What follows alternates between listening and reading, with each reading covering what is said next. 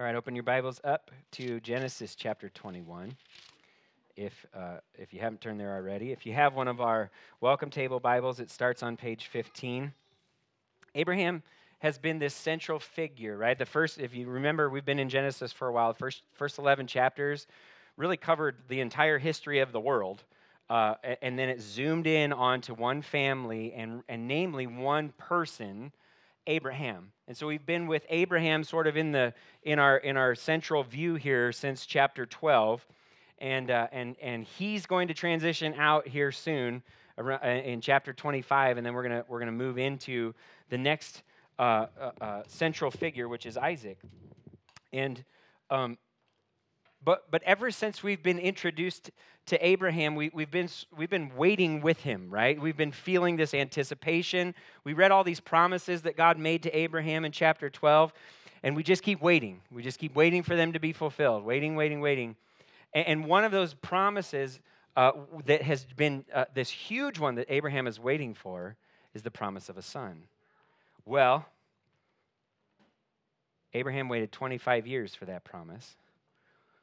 We've been waiting like 3 months or something like that as we've been going through.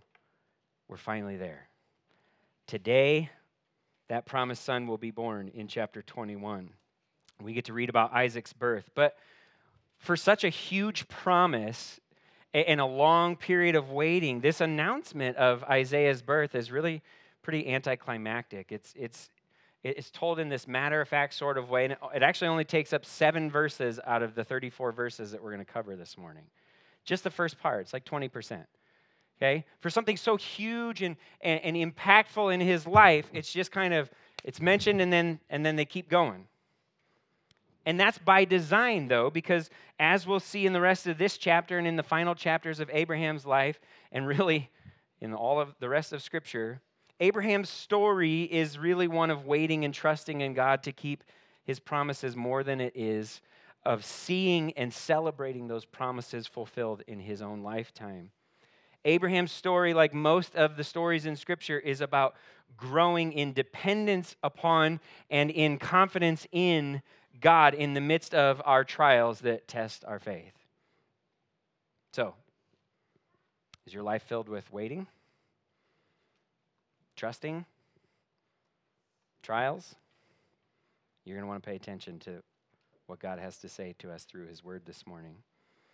I want to pray and ask him to do that, and then we'll get into the message. Father,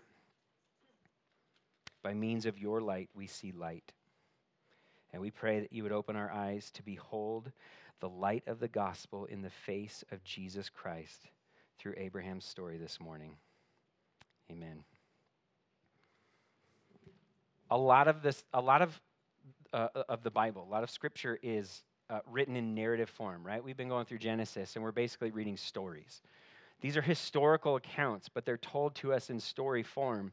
And when we read narrative passages in the Bible, it can be easy for us to focus on the human character as sort of the central figure, and sort of maybe even unwittingly put God as a supporting role, right? Sort of out in the periphery, just kind of putting his hand in where he needs to, and maybe a foot here or there, right? And but we keep this person as the central figure. But we have that flipped, right? God is the central character. He's the central figure in all of Scripture, and everything that we read ultimately is teaching us something about him. The Bible is God's revelation to us, but he's not just revealing historical events, although they're there. We're going to read something that really happened this morning. He's not just revealing principles for living, although those are there, because he teaches us how to live for him and with him. Ultimately, God, through his word, is revealing himself. He's revealing himself to us in a way we could never know him without it. God is not simple to understand. Let me just make that clear up front. Otherwise, he wouldn't be God, right? But when he does reveal things about himself to us in his word, when I see something in there that God is teaching me about himself, I find it helpful to try to describe those things as simply as possible so that I can remember them, because they're important, they're vital to our faith. They're important for us to constantly think about God in the ways that he reveals himself to us. If God shows us something about himself, he wants us to remember that thing. He wants us to know that thing so that it shapes and forms and transforms our lives. Take God's goodness, for example. If you were on our Zoom a few weeks ago, we covered this. Psalm 119:68. I want to just challenge all of us to memorize this verse this year, okay?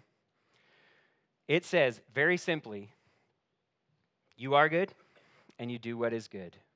Teach me your statutes. You are good and you do what is good. Teach me your statutes. Now, it's important to constantly think of God as good so that when bad things happen, we can know that God is only ever going to do something good in the midst of that bad thing. And we can call the bad thing bad and still call God good. So, to put simply, although I don't think I can do better than Scripture, and I don't want to, okay? So remember the passage before you remember this phrase, but this is something that has really helped me. God only ever is good, God only ever does good, and he's never not good. See, I need to add that last one on the end because even though it's implied, I need to say it out loud to myself. God is never not good. So when I'm tempted to think that he's not, I go back to Psalm 119:68. God tells me this is who he is. He's good, and he does good. Last week we saw the devastating judgment that God brought upon Sodom and Gomorrah because of the wickedness there. And one of the phrases I repeated last week was this: if the judge of all the earth calls something sin, then that thing is sin and it always will be sin. Right? It's important to have that clearly in my mind when I'm tempted to think otherwise, because sin is tempting. It's enticing. I'm tempted in my own life to look at sin and call it good when it's not. I need to know that if God calls it sin, it's always going to be sin, and it never won't be sin. In Genesis 19, here in Genesis 21, we're going to see another simple and yet incredibly important truth about God, and this is the main thought, the main idea for the whole time this morning. Here it is. God does what he says. God does what he says. We're going to see this over and over in this chapter. We don't even have to look any further than the first two verses to start seeing this. Look with me, Genesis 21, verses 1 and 2. The Lord came to Sarah as he had said, and the Lord did for Sarah what he had promised. Sarah became pregnant and bore a son to Abraham in his old age, at the appointed time God had told him. Three times in these first two verses, the author makes it clear that the things that happened in the way God said they would happen. Back in Genesis 18:10, God said to Abraham, I will certainly come back to you in about a year's time, and your wife Sarah will have a son. Genesis 18:14, God said, is anything impossible for the Lord? At the appointed time, I will come back to you, and in about a year, she will have a son.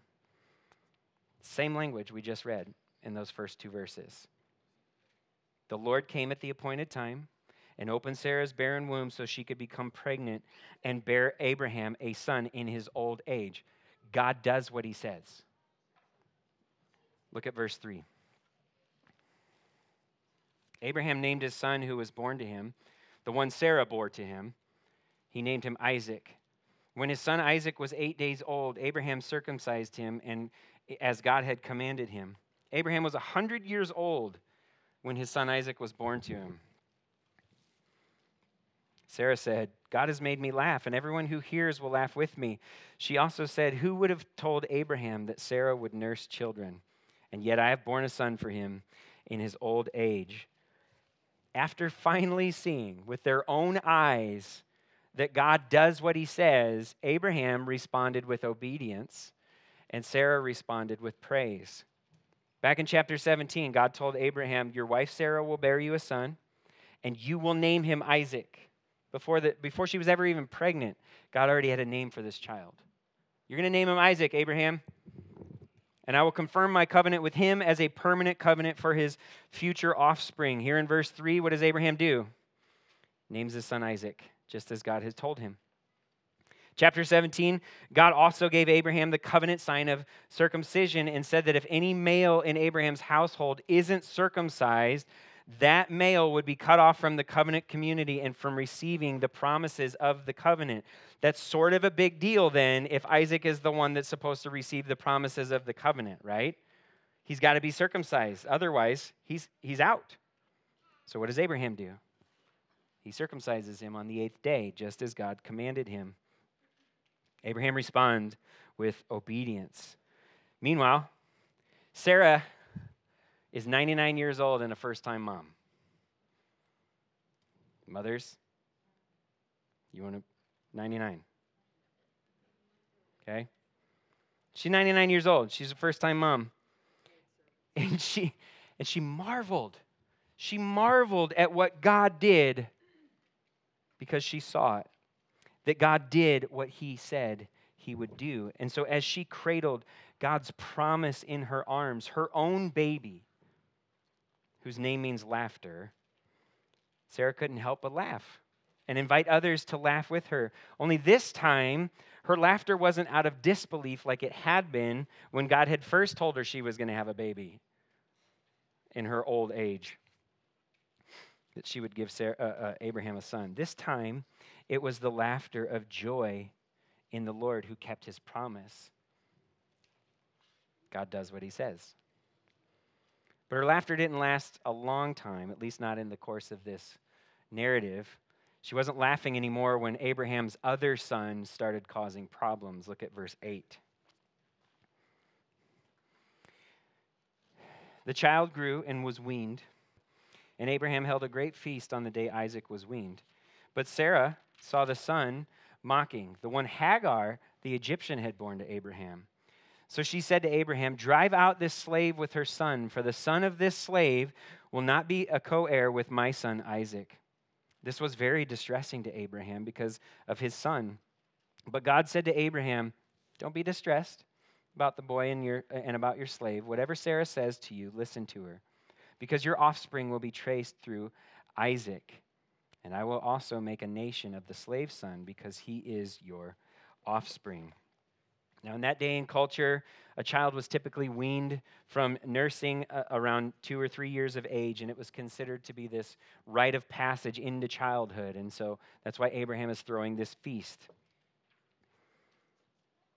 on the day that Isaac was weaned. And when Isaac was born, Sarah laughed with joy. And then we get to the party here, and now somebody else is laughing. It's the same word in Hebrew, but here there's a twist, because it's not laughter of joy, it's mockery. Verse 9 tells us who the mocker is, but you'll notice, look, in this entire passage, the author never uses his name. He's simply known as the son or the boy, and that's purposeful. Because by not using his name and only using Isaac's name, whenever he refers to Abraham's sons, Isaac gets named over and over and the other one doesn't. The author's helping us see that Isaac is actually the one through whom the promise goes. He is the one chosen to carry on the covenant. So who's the son that's never mentioned by name? It's Ishmael, right? The one that Hagar the Egyptian had born to Abraham, as verse 9 puts it. Now that's the only time in this group of verses that we just read that Hagar's name is mentioned in this section, and that's purposeful as well, because Sarah's not happy with her. She's not happy with her son. But Sarah's frustration, if you remember, she got herself into this mess. This is her own doing, right? Remember back in Genesis 16 when Sarah was still unable to have children, and yet God had promised a son to Abraham. She knew that, but she was barren, and so what did she do? She gave Abraham Hagar, her Egyptian slave, as a wife so that she could give him a son. She says, perhaps God will give us a family through her, or perhaps I can give us a family through her. Remember how we said back then when we try to take matters into our own hands, we just tend to create more problems for ourselves? We get to see that now. That's not just an empty warning. That's a reality. What Sarah did in Genesis 16 led to the problem that we see here in Genesis 21. But hold on, because if you remember back from chapter 12, when Abraham lied to the Egyptian officials and he told them that Sarah was his sister so that they wouldn't kill him, what did Pharaoh do? He kicked them out of Egypt, but he sent them away with sheep or herds and flocks and slaves, Egyptian slaves. And that's probably where Sarah acquired Hagar in the first place. So the problem that we see here, this mess that we see in chapter 21, is actually a culmination of a problem that Abraham created for himself through a poor decision back in chapter 12 and compounded by a poor decision that he and Sarah made together in chapter 16. It's a giant mess. What is the problem that we see here in chapter 21? Well, Ishmael is the older brother, and therefore the lawful heir of Abraham's inheritance. He's the firstborn. But Isaac is the promised heir of the covenant. This is a problem. Ishmael's about 16 or 17 years old here. So let me just kind of put this into perspective so that we can at least try to understand. Remember, when we need to be able to empathize. We need to be able to understand with people's mindsets. That doesn't mean that we agree with them, okay? But we need to at least understand. If you saw someone else's 17-year-old son mocking your 3-year-old son, you might behave like Sarah did, right? We can at least understand part of her way of thinking there. But it wasn't just the mocking that Sarah was upset about. She didn't want the son of her slave to be a co-heir with her son Isaac, and so she told Abraham to drive them out of the family. It's the same Hebrew language that's used in Genesis 3 when God banished Adam and Eve from the garden, and then again in Genesis 4 when he banished Cain from the land after Cain killed his brother Abel. Kick them out. This is what Sarah wants.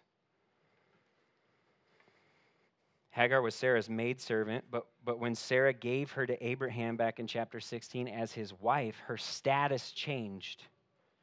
That meant that any children that she had, because she was a wife, any children that she had with Abraham became his legitimate heirs of all that he owned. And since Ishmael was Abraham's firstborn son, as his firstborn son, Ishmael held the rights to the greatest share of the inheritance.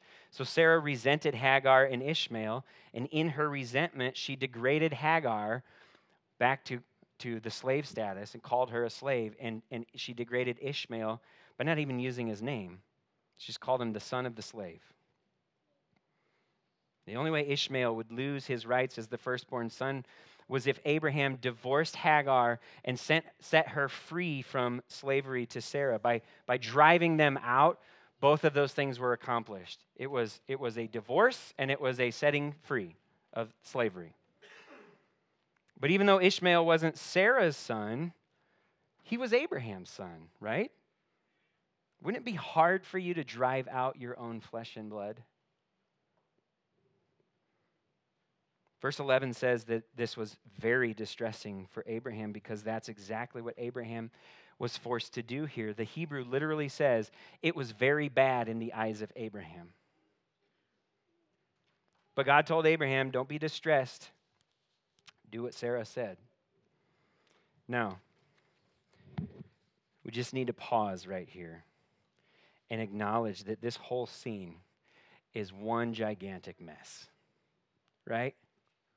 Aren't you glad that the Bible doesn't pretty things up?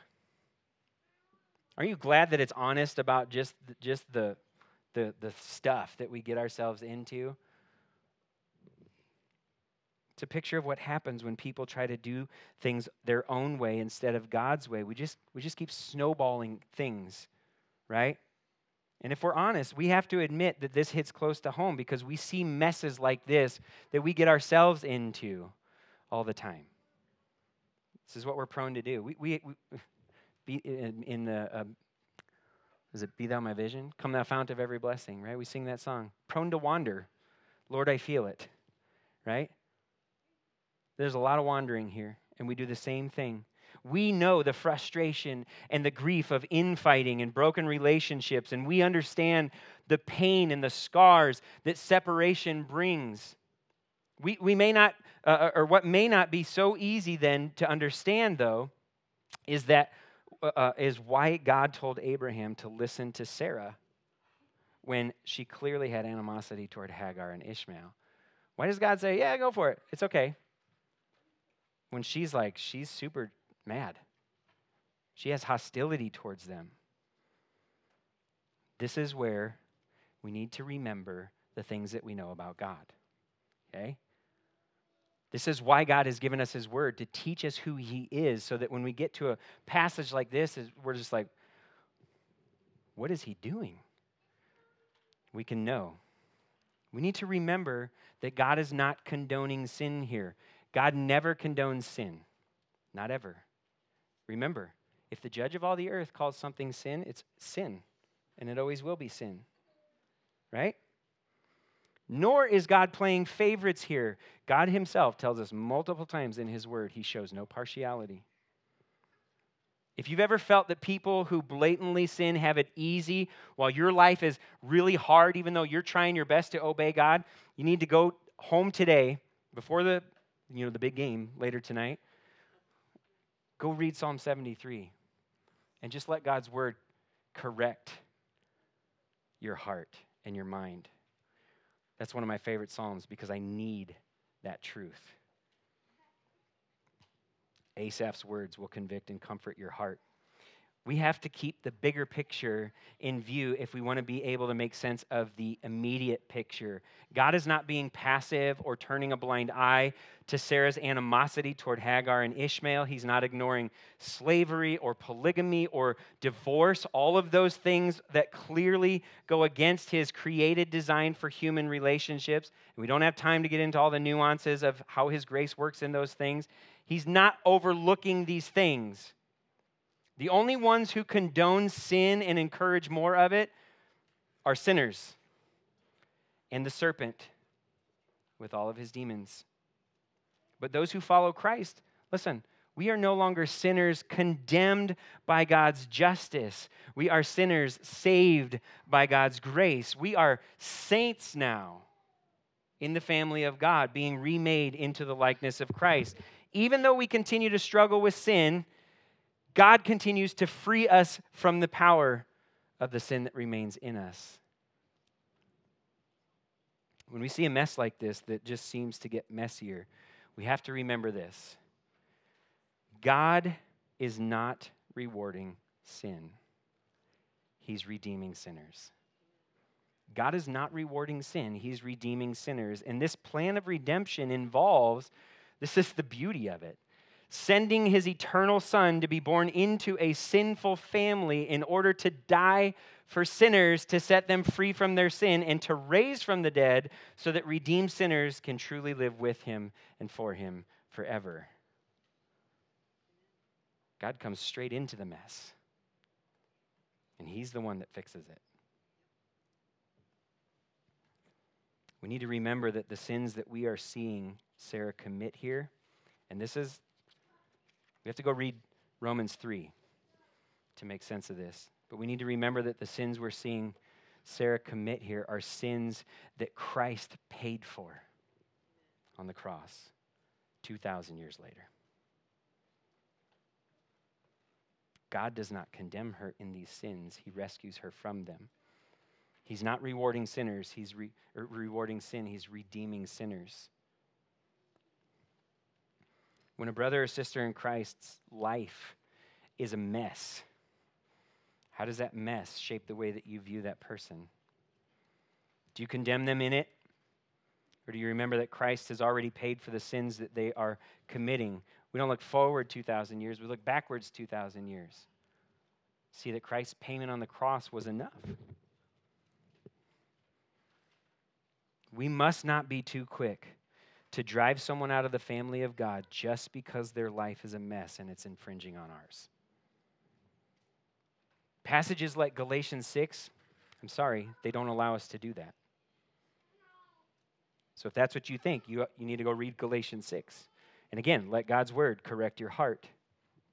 Instead, we're to prayerfully and gently come alongside this person in their mess and seek to be an instrument of God's grace to help them fix their eyes back on Christ, the author and the perfecter of their faith. God works his sovereign grace into the messes that we create so that we might grow in our dependence upon him and our confidence in him. And guess what? He gets the glory. God told Abraham to listen to Sarah because the end result was in accordance with God's good plan. Back in chapter 15, God promised Abraham that one from Abraham's own body would be his heir. And in chapter 17, he made it clear that heir would be Isaac, not Ishmael. And that's what he reminded Abraham here of in verse 12. Do what Sarah says, because your offspring will be traced through Isaac. Not because Sarah is right, not because what Sarah's doing is good, but because I am working my plan to redeem sinners.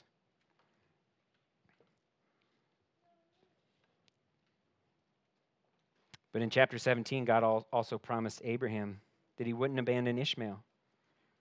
He wouldn't abandon Ishmael completely. And that because Ishmael was Abraham's son, God would bless Ishmael and multiply him greatly and make him into a great nation. God reminded Abraham of that right here in verse 13. Why? Because God does what he says. God does what he says. And so Abraham listened to God and he did what God told him to do. Look at verse 14.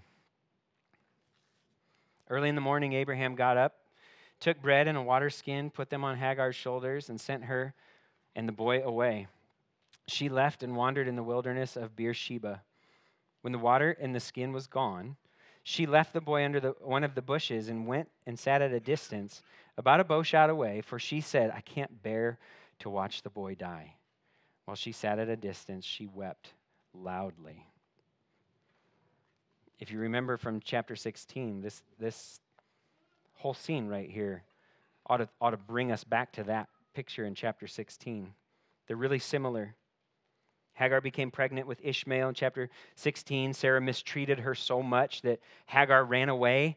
She fled into the wilderness and was heading back to Egypt when the angel of the Lord found her by a well and told her to go back and submit to Sarah's authority because God had heard Hagar's cry of affliction and promised to make her offspring too many to count.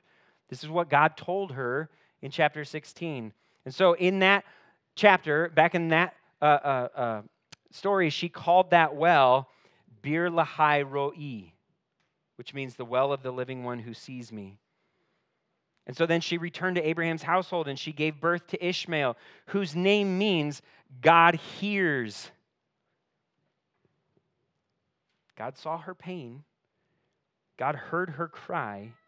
And God cared enough to intervene and bless her. But imagine Hagar's despair this time as she is now once again in the wilderness because the same God who had told her to go back to Abraham's household now agreed that she and her son needed to leave. Water was in short supply in the wilderness, and so when the bread and water that Abraham gave her ran out, Hagar left her son, whose name means God hears, under this fleeting shade of a bush, and she went far enough away so that she couldn't hear him suffer and die. She drowned out the sound of his crying with her own weeping.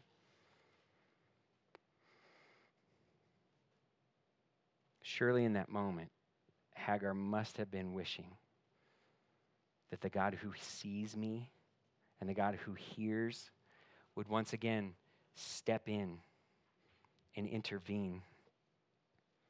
And guess what? It's exactly what he did. Look at verse 17. God heard the boy crying, and the angel of God called to Hagar from heaven and said to her, "What's wrong, Hagar? Don't be afraid, for God has heard the boy crying from the place where he is. Get up, help the boy up, and grasp his hand, for I will make him a great nation." And then God opened her eyes, and she saw a well. So she went and filled the water skin and gave the boy a drink. God was with the boy, and he grew. He settled in the wilderness and became an archer. He settled in the wilderness of Paran, and his mother got a wife for him in the land of Egypt. The God who heard Hagar's cry of affliction back in chapter 16 is the same God who heard her son's cry of affliction here in chapter 21. And he reaffirmed the promise that he had made to Hagar already. Chapter 16, he told her that he would greatly multiply her offspring. And here he told her that he would make her son into a great nation. God does what he says. God does what he says. Not only did God provide for their immediate needs by opening Hagar's eyes and letting her see now this well that was in front of her so that she could give her son a much needed drink, but God then also remained with Ishmael as the boy grew into a man and settled in the wilderness of Paran. And then Hagar got a wife for him from Egypt, where she was from. All of that was in keeping with what God had already said would happen back in chapter 16. He told Hagar that Ishmael would be like a wild donkey, which in Hebrew sounds similar to the word Paran.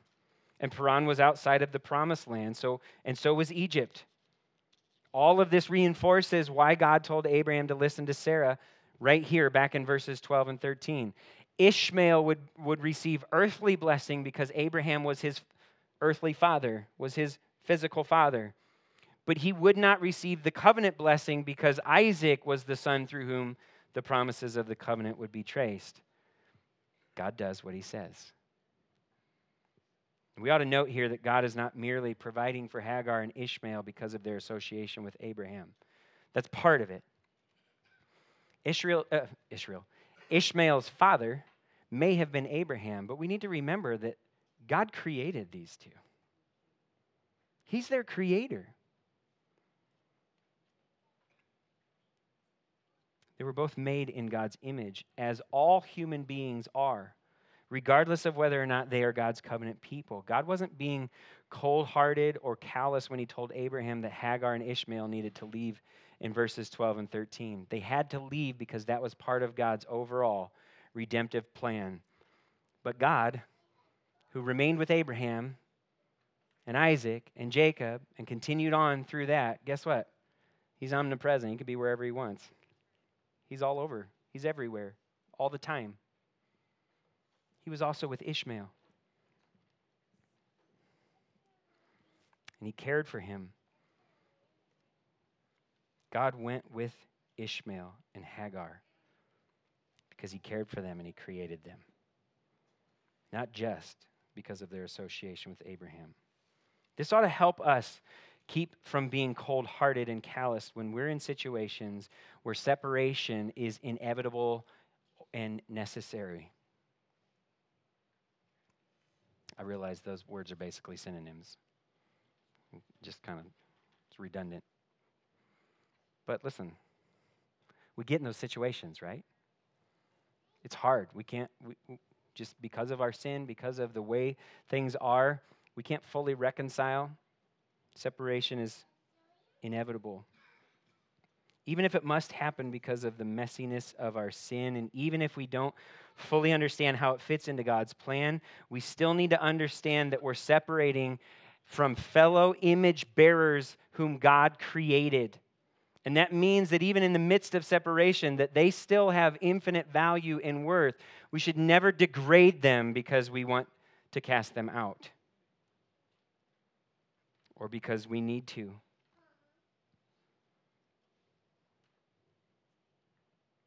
So we shouldn't wish for that.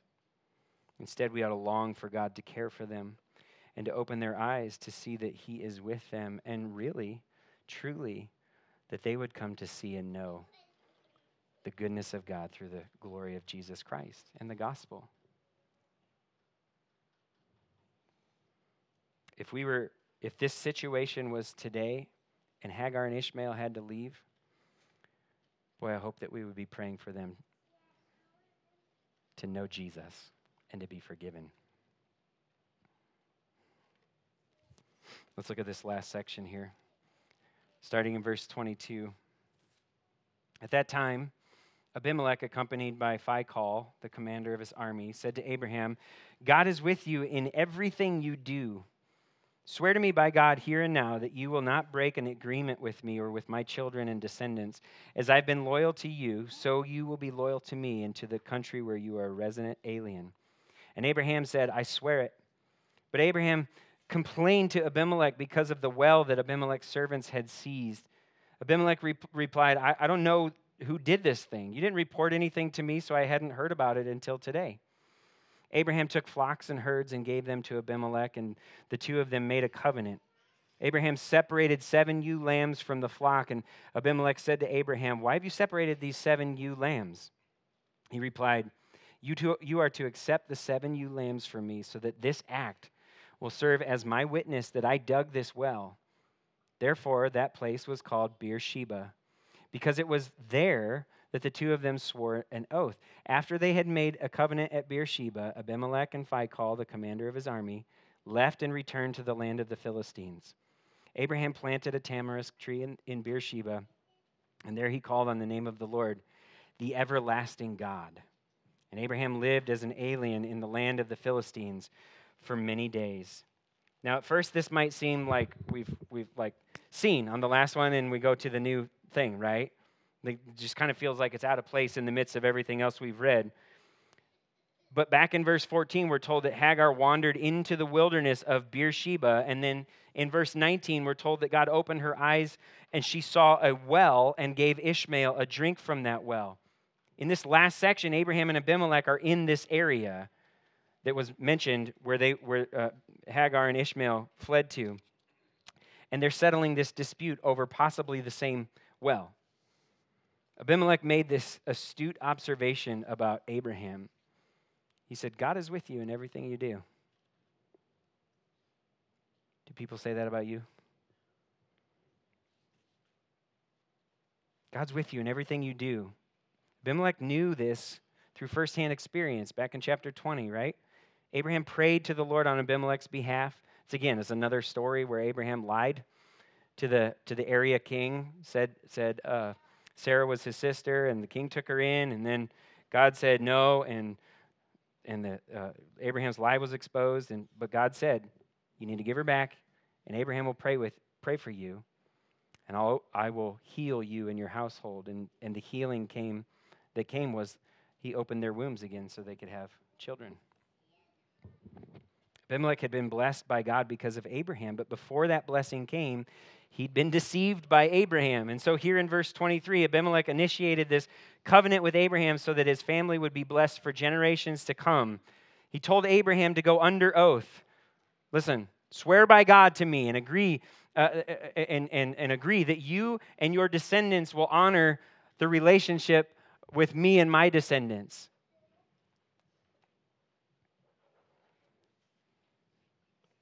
He says,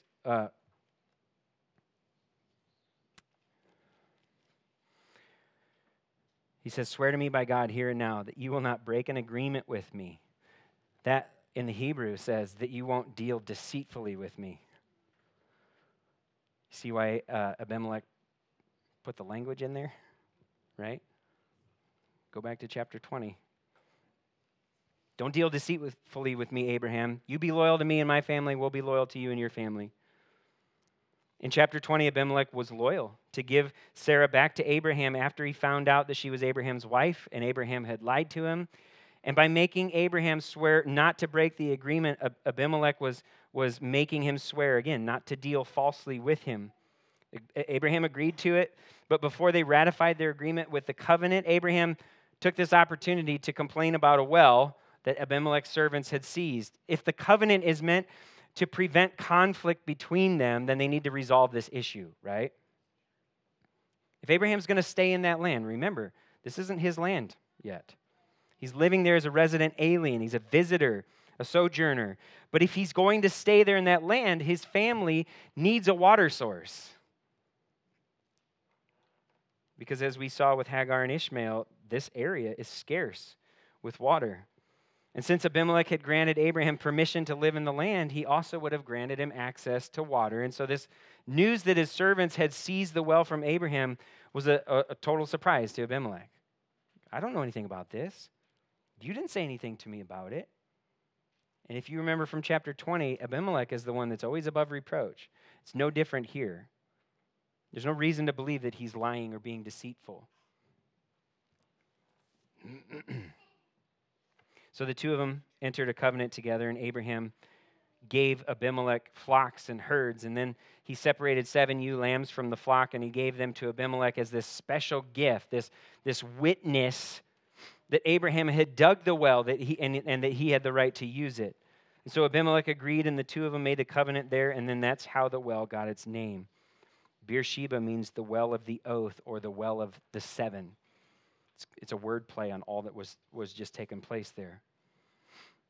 Back in chapter 12, God told Abraham that he would bless the nations through him. And here at the end of chapter 21, a Philistine king received the blessing of a covenant of peace with Abraham, the man whom God was with in everything he did.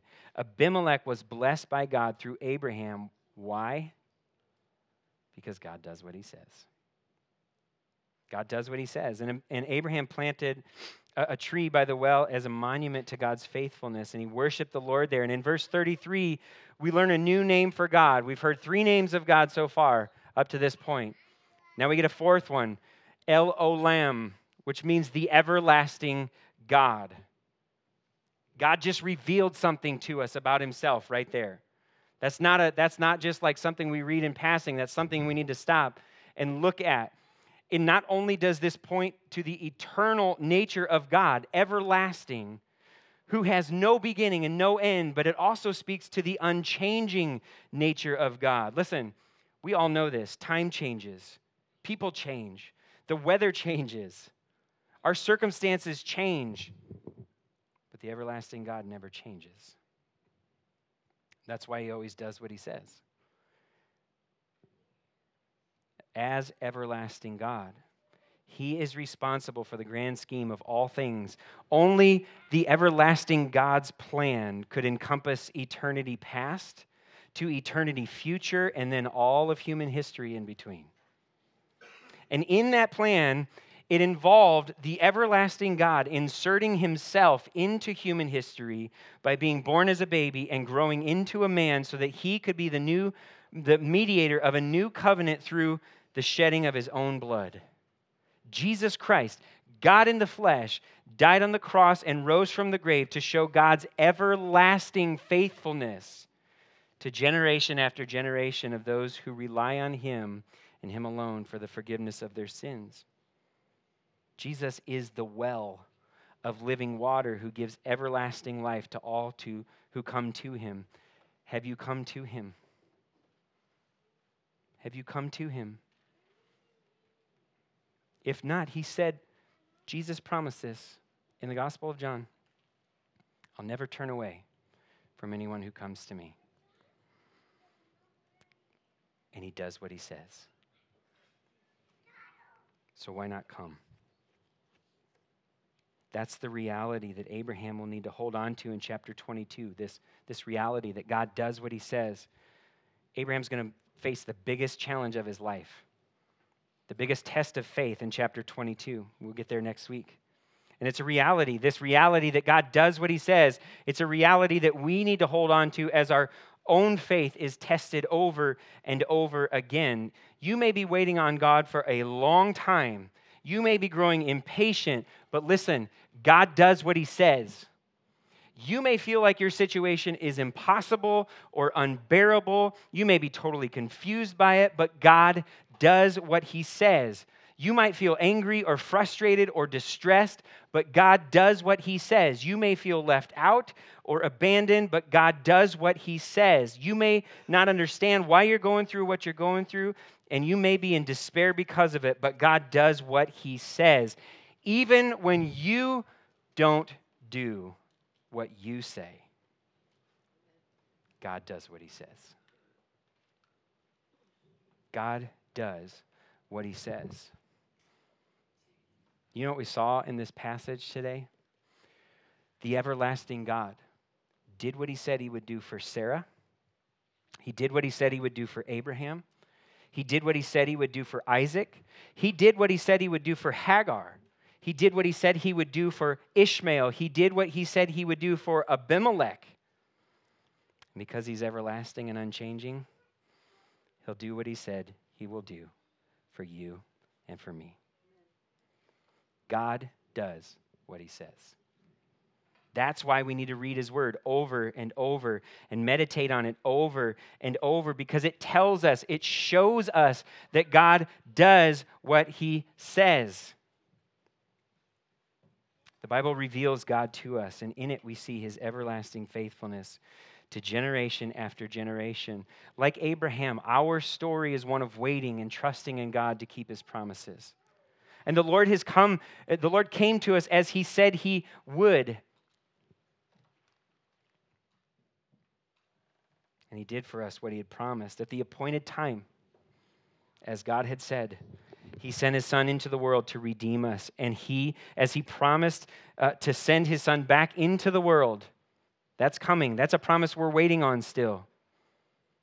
He's coming to put an end to evil, to judge all the earth, to make all things new, and to live with us in everlasting paradise. And until then, we continue to wait.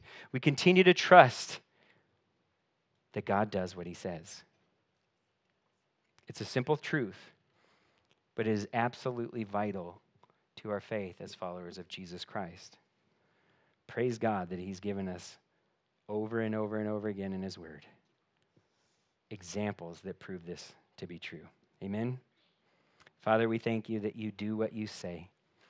We thank you that we can, no matter what, when we're confused, when we don't understand, when we are distraught, angry, when we're joyful, we can rejoice that you do what you say. We can trust that you do what you say when we don't know what else to do.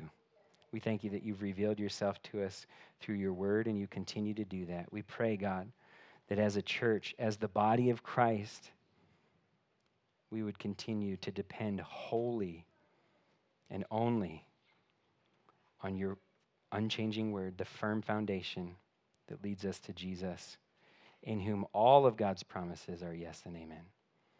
We love you, and we pray this in his name. Amen.